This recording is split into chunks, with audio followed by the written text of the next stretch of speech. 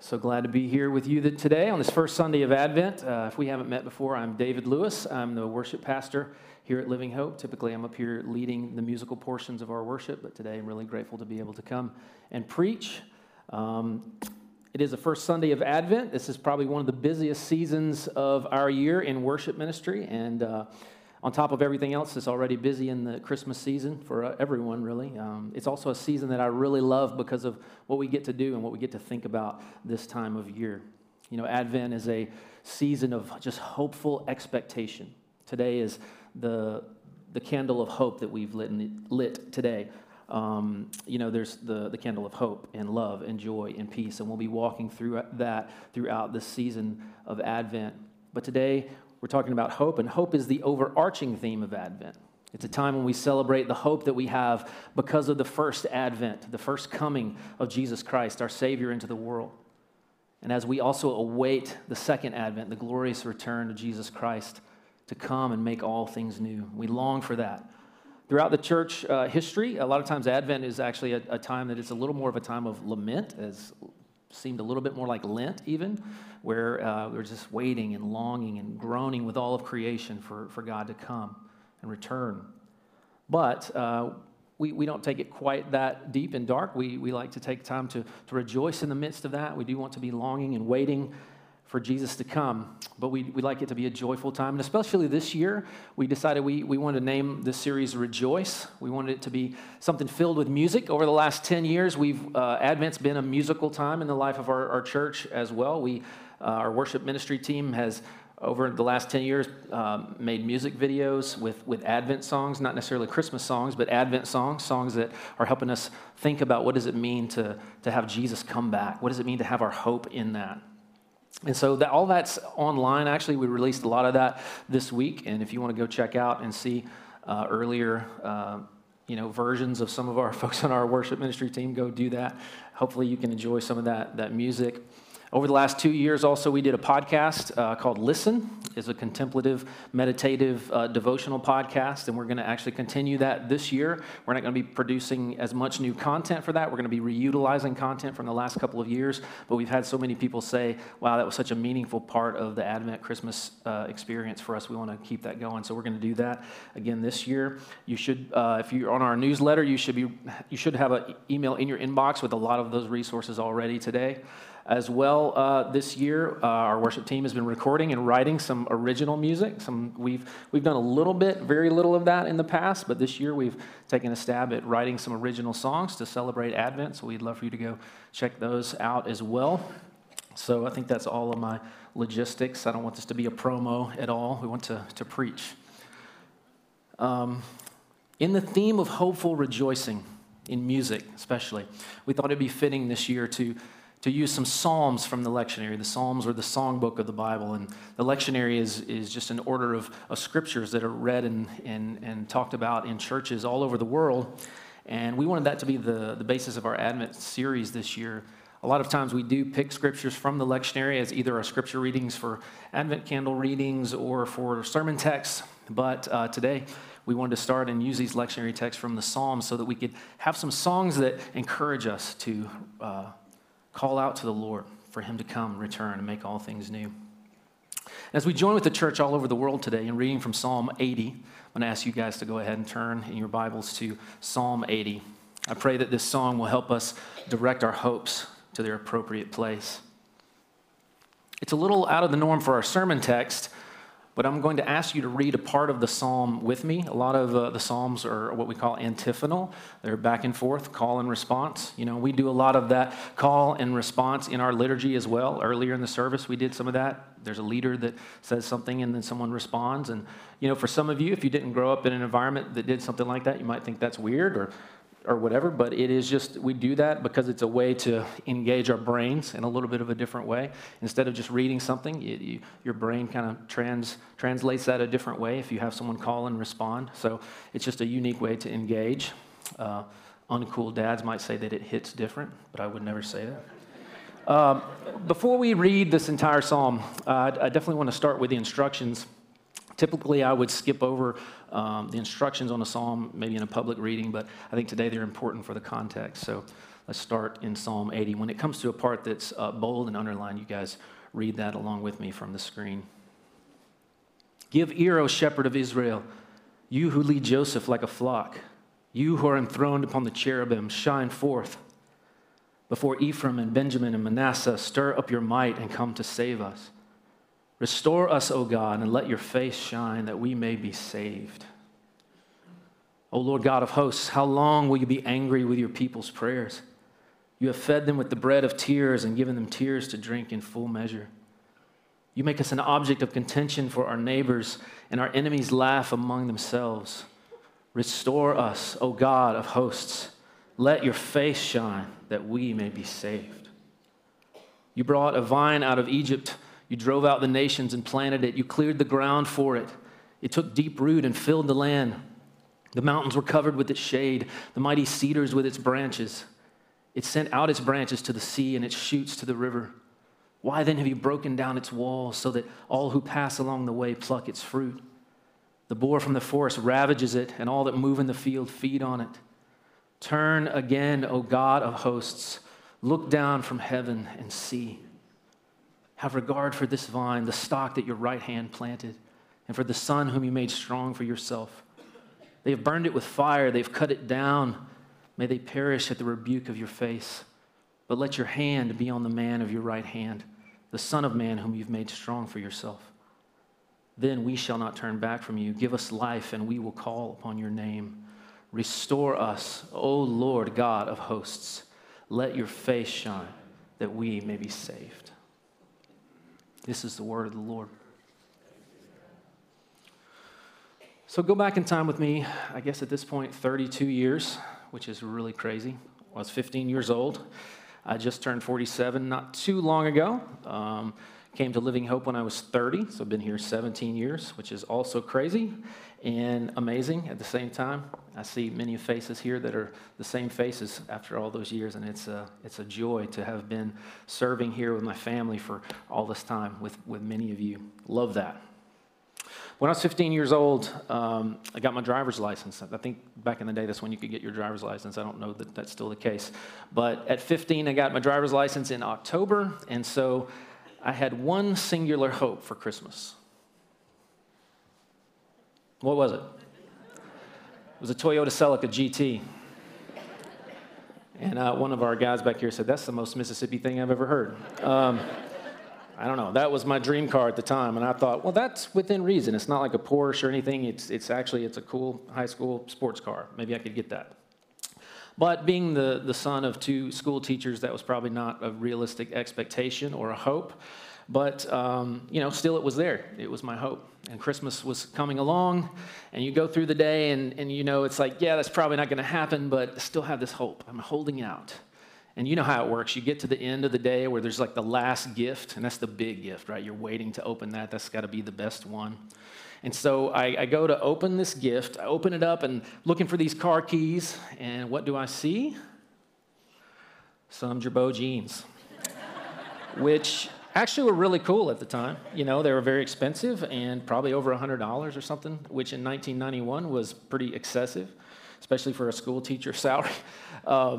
So it was a cool gift, but it was not the Toyota Celica that I was hoping for. And so and that's not me, by the way. That's I'm not nearly as cool as that guy. But I wore my Girbaud jeans while my mom dropped me off at high school as a freshman. And so that was fine. But, the longer that went on, the longer I had this kind of hope in my mind that, every birthday that came by, every Christmas, every Father's Day, for some reason, anything I could think of, it would just be like, please, let me get a car. For some reason, this hope and this expectation that I had started to develop actually into kind of like this attitude that I had, and it just made me more and more, upset that my mom was taking me to school every day. She was a school teacher. Would take me and drop me off on her way to school. And, like I said, I was getting to be a kind of a teenage punk. And at some point, this kind of welled up at me and, got into it with my mom about, I really am tired of you taking me to school and dropping me off. And after we went through this a bit, she was like, well, that's cool. If you don't want me to take you to school, you can ride the bus. And I was like, but I don't want to ride the bus. There's weird people on the bus that steal my beef jerky, and I have to get up like an hour early and stand in the cold. I don't want to do that. And she was like, that's not my problem. And so for the next few months, I got up and rode the bus. I was at the end of this rural route outside Grenada, and I think I was either the first or the last person, I can't remember, but it was the longest. So I had to get up super early and wait for this bus. And so that was just this time where I had gotten into it with my mom. I was separated from her. I was experiencing the punishment of misplaced hopes. I had these misplaced hopes and these expectations that led me to this place that I really didn't want to be. And, after a while, after a few months, me and my mom kind of sorted through all of those things. And then I finally, a year later, got my dream car, a 93 Geo Metro Aqua Metallic, which negated any coolness that the Gerbos had to offer. That was not my dream car, but it did get me to school, back and forth.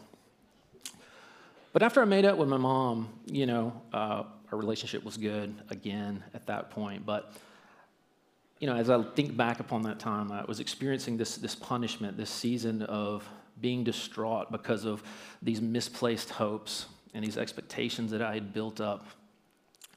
I'm thinking about it now. My mom died just a few years ago after a long battle with Alzheimer's. And, what I wouldn't trade now to have my mom for 15 minutes, right? To take me to school or to take me to work. But you don't think about those things at that kind of time. You're thinking about how cool you are in high school, and that's normal and okay, but these misplaced hopes, sometimes we can get so myopic in the things that we want, the desires that we have, the things that we think will fulfill us. As we look at hope today, I want to see how I think the psalm is actually calling us to something different than that. See how this song from a couple thousand years ago can lead us to hope in God's power, that we could hope in God's plans and promises, and that we can ultimately hope in God's presence. Hope in God's power, hope in God's plans and promises, and hope in God's presence. From Psalm 80, I started reading those musical instructions, and those are there for a reason. If you're a musician, the top of the page always has instructions that help you know, like, okay, how fast is the song? What key are we playing in? It helps for that to sound good. These instructions there contain, it says this said it goes to the tune of the Lilies. We don't know what that sounds like anymore. It's just some tune that they had, but it's very specific that it was a song of Asaph. And that's important because Asaph was a writer of songs, a psalmist, but also the temple singers in Jerusalem were also known as the Asaphites. So sometimes if it says a song of Asaph, it may mean that Asaph actually wrote it, or it may mean that the Asaphite choir wrote that some other people in that choir were writing that. And that's probably the case in this particular instance, and that's important because the context clues in the psalm itself give us this 8th century BC. That this is where this psalm is placed, is 8th century BC. And that's really important in the context of where this lands. Every piece of art is made in a time and place, and the context for where that is helps the people who are enjoying that art understand it and appreciate it. And so it's important for us to know what's going on at the time of the 8th century BC, around the time of Isaiah the prophet. You probably know Isaiah. Important to know is that after King Solomon's reign, the kingdom of Israel started to break apart. See, the northern kingdom of Israel was made up of 10 tribes. They broke apart from the southern kingdom of Judah, which was just the tribe of Judah and the tribe of Benjamin. And they each had their own king. They were kingdom divided. They were tribes together, cousins, family. But now they're at odds with each other. And not only that, if you look at the history during this period, basically you can see that all the kings of the northern kingdom had forsaken God. They had led the people into idolatry. Only about half of the kings, even of the southern kingdom, the Bible says, did what was right in the sight of the Lord. But almost none of the northern kings did that. This psalm was written during one of these particular seasons in which the king of Judah was actually leading the people to worship the living God, the true God who had brought them out of Egypt. But even in this time, everyone is starting to see the decay all around them. People are seeing this once beautiful kingdom, this once flourishing nation start to fall apart. The nation is weakened. And the neighboring Assyrians see this as an opportunity to expand their territory. And they begin to wage war against the northern kingdom with their sights set on laying siege to the capital city of Samaria. And so that's the context of this song. And this choir in Jerusalem, the Asaphite choir, in the temple, the capital of Judah, is singing as a prayer for God to show up and do something. God, show up and do something because of what's going on in the northern kingdom. They're afraid. They need their God to show up, to come and help. Even though they're at odds, they're still family, and their family's under attack, and they don't want to see that happen. They don't want to see bloodshed with their other tribes. But even more than that, they're afraid. Because if the northern kingdom falls to Assyria, you know where they're coming next. They're coming to us. So God, please do something. And what are they asking God to do? They're asking God to come and save them. They're placing their hope in God's power. So this is a song, right? We went through it together. Like most songs, it has different sections, verses, and choruses. Most of you probably know the difference between that. But choruses are that center section of the song that is sort of the repetitive part that everybody knows. You know, like Brown Eyed Girl, it's the sha-la-la-la-la part, you know, that everybody sings along with. I don't know any of the other words, but I get to that part and everybody sings. Like this morning when we sang Promises. It's like, yada, yada, yada, great is your faithfulness to me. Everybody jumps in and sings. That's the chorus. And so in this particular song, it has this repeating refrain that you guys actually all said together. It said, "Restore us, O God, let your face shine that we may be saved." It would go through a verse and say, "Restore us, O God, let your face shine that we may be saved." This is the call, that chorus, this repetitive thing that they keep coming back to. This phrase, "restore us," it might also be translated, "turn us back." Not just restore us, but God, turn us back. Turn us back to you. Let us find our hope in you. Let us find our hope in you and your power alone. And actually, if you look, it escalates each time. We don't know exactly what the music does. Like I said, we don't know what that tune sounds like, but definitely lyrically, the intensity keeps ratcheting up throughout this song. It starts with, "Restore us, O God." And the next time it's, "Restore us, O God of hosts." And this is a phrase that's used throughout the Old Testament in a lot of places to describe the living God, to acknowledge God's sovereignty over all things. It basically means that God rules over all the armies of heaven and earth, that there's no place where his control does not reach. And then at the very end, it's not just "restore us, O God of hosts," it's "restore us, Lord God of hosts." And the word Lord there is the translation of Yahweh, the holy name of God. And they're acknowledging God's holiness and his power. And they're calling on him who has no equal to come and to save them. See, the misplaced hopes of the northern kingdom were leading the people away from God who had directed their steps. Beginning of it, "Come, give ear, O shepherd of Israel, you who leads Joseph like a flock." This God that had directed the steps of the people of Israel out of Egypt, through the wilderness, into the promised land. These people had become trusting in themselves, in their own wisdom. When things came down that they didn't like, when the kingdom wasn't run the way they envisioned, they broke away and began building their own kingdom. They started fulfilling their own desires. Functionally, they were saying, you know what, we can do this better ourselves. We want our own king, and in their pride, they had turned away from God. How many times do we do the same? You know, so much of the time when I run into adversity or something I don't like, immediately I start working on it, right? I immediately go to, how can I solve this? How can I leverage my intellect, my resources to make this happen? What can I do? I remember one time when I was in India, I remember this being in a church service, and people just, the pastor asked, "Hey, does anybody want to share something that God's been doing in your life this week?" And I remember this one lady got up and she just said, "You know, my toilet wasn't working this week, and I couldn't afford to have anybody fix it, so I just prayed over it. And the next day it started working." I was like, wow, what an amazing story. I would never think to pray over my toilet. And then I'm like, why? You know, why would I not? Why would I not go to the Lord God? Why would I immediately, even something like that? It's such a small thing, but I'm gonna go to my resources. I'm gonna go to my intellect to solve this problem.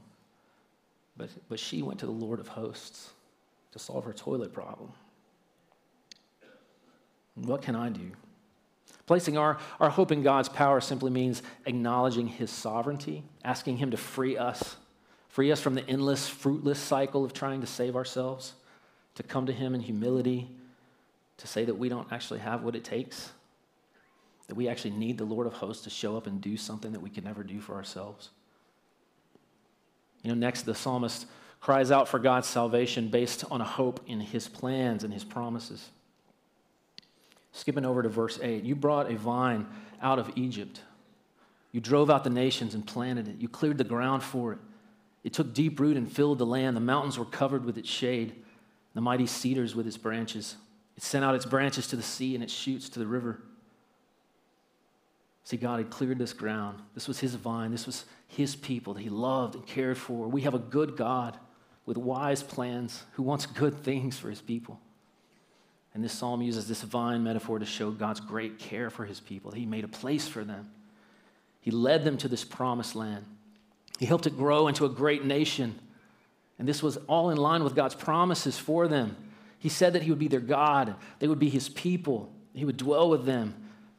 And while the people were following God's plan, they flourished. This nation became great. They grew into a strong and beautiful place. Then it says, why then, God, have you broken down its walls so that all who pass along the way pluck its fruit? The boar from the forest ravages it, and all that move in the field feed on it. I believe the psalmist here is kind of asking a rhetorical question.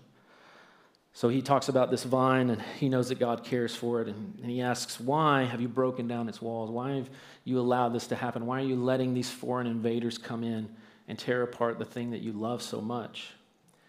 And why I think this is a rhetorical why is I think he knows exactly why, because it would have been pretty obvious that the northern kingdoms were not following God, that God was allowing judgment on Israel because they had stopped putting their hopes in him, that they had stopped putting their hopes in God's plans and promises. They had turned away from him and sought out their own desires. And just to make it clear, God says this through the prophet Isaiah. Remember, he was at that same time. Isaiah 5. What more could I have done for my vineyard than I have not already done? When I expected sweet grapes, why did my vineyard give me bitter grapes? Now let me tell you what I will do to my vineyard. I will tear down its hedges and let it be destroyed. I will break down its walls and let the animals trample it. I will make it a wild place where the vines are not pruned and the ground is not hoed, a place overgrown with briars and thorns. I will command the clouds to drop no rain on it. The nation of Israel is the vineyard of the Lord of heaven's armies. The people of Judah are his pleasant garden. And he expected a crop of justice, but instead he found oppression. He expected to find righteousness, but instead he found cries of violence. See, Israel has failed miserably at keeping his side of the covenant. They said, all these things we will do, Lord. We will keep your law. And even though the wine was clear, the psalmist still appeals to God based on his mercy. He said, God, these were your plans. These are the people that you love.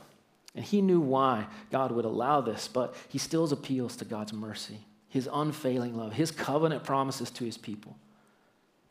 He said, not only the psalmist asking for God to come in power and turn his people back, he's also asking God in 14, turn again, O God of hosts. Look down from heaven and see. Have regard for this vine, the stock that your right hand planted, and for the son whom you made strong for yourself. The psalmist wants us to place our hope in God's presence. This theme runs throughout the psalm. From the very beginning, where it talks about God enthroned on the cherubim, this is clearly Ark of the Covenant language. This is tabernacle language, God dwelling with his people, God's presence in the midst of his people. The choruses of the psalm not only speak of God's power, but his presence when they say, let your face shine on us. This would immediately remind them of the Aaronic blessing, right? The Lord bless you and keep you, make his face shine upon you and be gracious to you, give you peace. It would remind them of being led out of Egypt through the wilderness into the promised land. That God was present with them. He led them with a pillar of fire by day, a pillar of cloud by day, a pillar of fire at night. He led them into the promised land. He went before them in battle. He cleared the ground for his vine. That's why the psalmist asks, but let your hand be on the man of your right hand, the Son of Man whom you've made strong for yourself.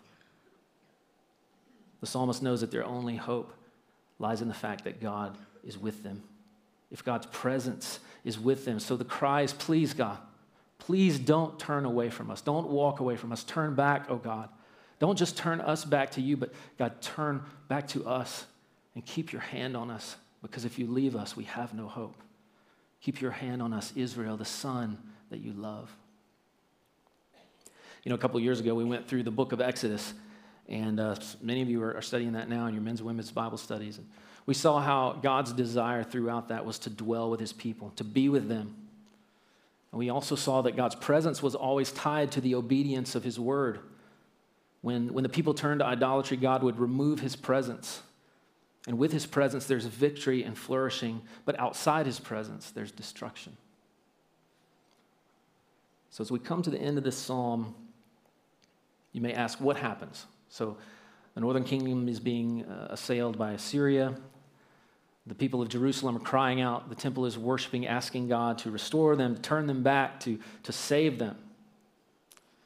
Well, even though Jerusalem was crying out to God for him to save Israel, God was true to his word. And we see no evidence that Israel's hope was ever reoriented. We don't see that the people turned back to him. And the Assyrians laid siege to the city of Samaria and then dispersed the 10 tribes of Israel. So you might be thinking, why is this very hopeful this morning? I thought this was about hope.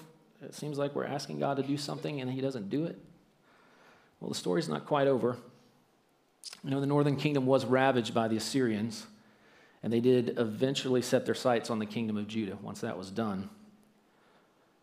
And this was a few years later, but when the massive Assyrian army came to their gates, they were mocking them, and they were mocking their God. But in the midst of that, King Hezekiah prayed to the Lord.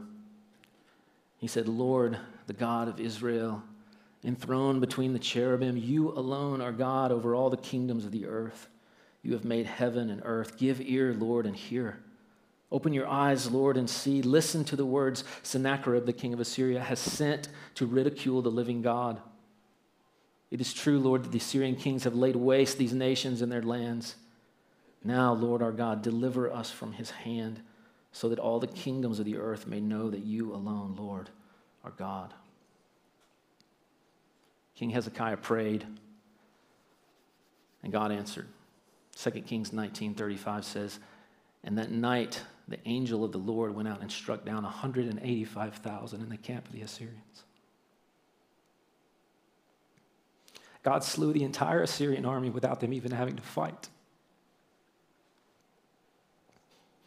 If you go back to Psalm 46, we sing a Shane and Shane song, Psalm 46, the Lord of Hosts. That song is a response to that story. In that psalm, it says, be still and know that I am God. I'm the God that breaks the bow and bends the spear, that causes wars to cease throughout the earth. Be still and know that I am God. It says the Lord of hosts is with us. The God of Jacob is our fortress.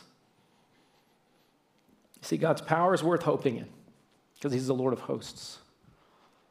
He's mighty to save. God's plans and his promises are worth hoping in. He's a good father who loves his children. But without his presence, neither God's power or his promises are for us. But that's why Advent is so beautiful, right? That's why Christmas is so beautiful, because the Word became flesh and dwelt among us. Through the life, death, and resurrection of Jesus, the presence of God became available to anyone who would have faith in Jesus. The power of God, the promises of God. Because Emmanuel is with us, because God's presence is with us, his power and his promises are for us. That's why we have hope today. I get so emotional when I preach. It's so hard for me. Sometimes when these things come out of my mouth for the first time, it's just like, God's promises are for us. That's why we have hope. Jesus is the true shepherd who's come to lead us out of death. He's the Son of Man who came to seek and to save that's what's lost. The good news of Jesus is the power of God unto salvation. The promises of God are yes in Jesus Christ, Paul tells us. All the promises of God are yes and amen in Jesus. In John chapter 15, Jesus said this, I am the true vine, and my Father is the vine dresser. Every branch in me that does not bear fruit, he takes away, and every branch that does not bear fruit, he prunes that it may bear more fruit. Already you're clean because of the word that I have spoken to you. Abide in me, and I in you. As a branch cannot bear fruit by itself unless it abides in the vine, neither can you unless you abide in me. I am the vine, you're the branches. Whoever abides in me and I in him, he it is that bears much fruit. For apart from me, you can do nothing. This vine that God planted, Jesus says, now that's me. And now God's people aren't just at a time and place. God's people now is everyone who's grafted into that vine. God's presence resides within us. It makes us clean. It makes us fruitful. But we must continue to abide in Christ because we are so prone to have our hopes still easily misplaced. We have to nurture our need for God. We have to pursue God's presence in us. Even though it's there, we have to behold the glory of God in the face of Jesus Christ. Even as Christians, it's easy for our hopes to be misplaced. Because so many times we want God's power to be leveraged for our stuff, not his. We want God's plans to line up with our plans. And I think it's a question we need to constantly be asking ourselves, what is our hope in today? As we think about the hope of Advent, the hope is that Jesus Christ has made it possible for the presence of God to be with us so that God's power and his promises are for us. But what is our hope in today, really? What is the thing that you could lose that would destroy you? What's the thing that you could gain that would fulfill all your desires? That's a misplaced hope if it's not in Jesus.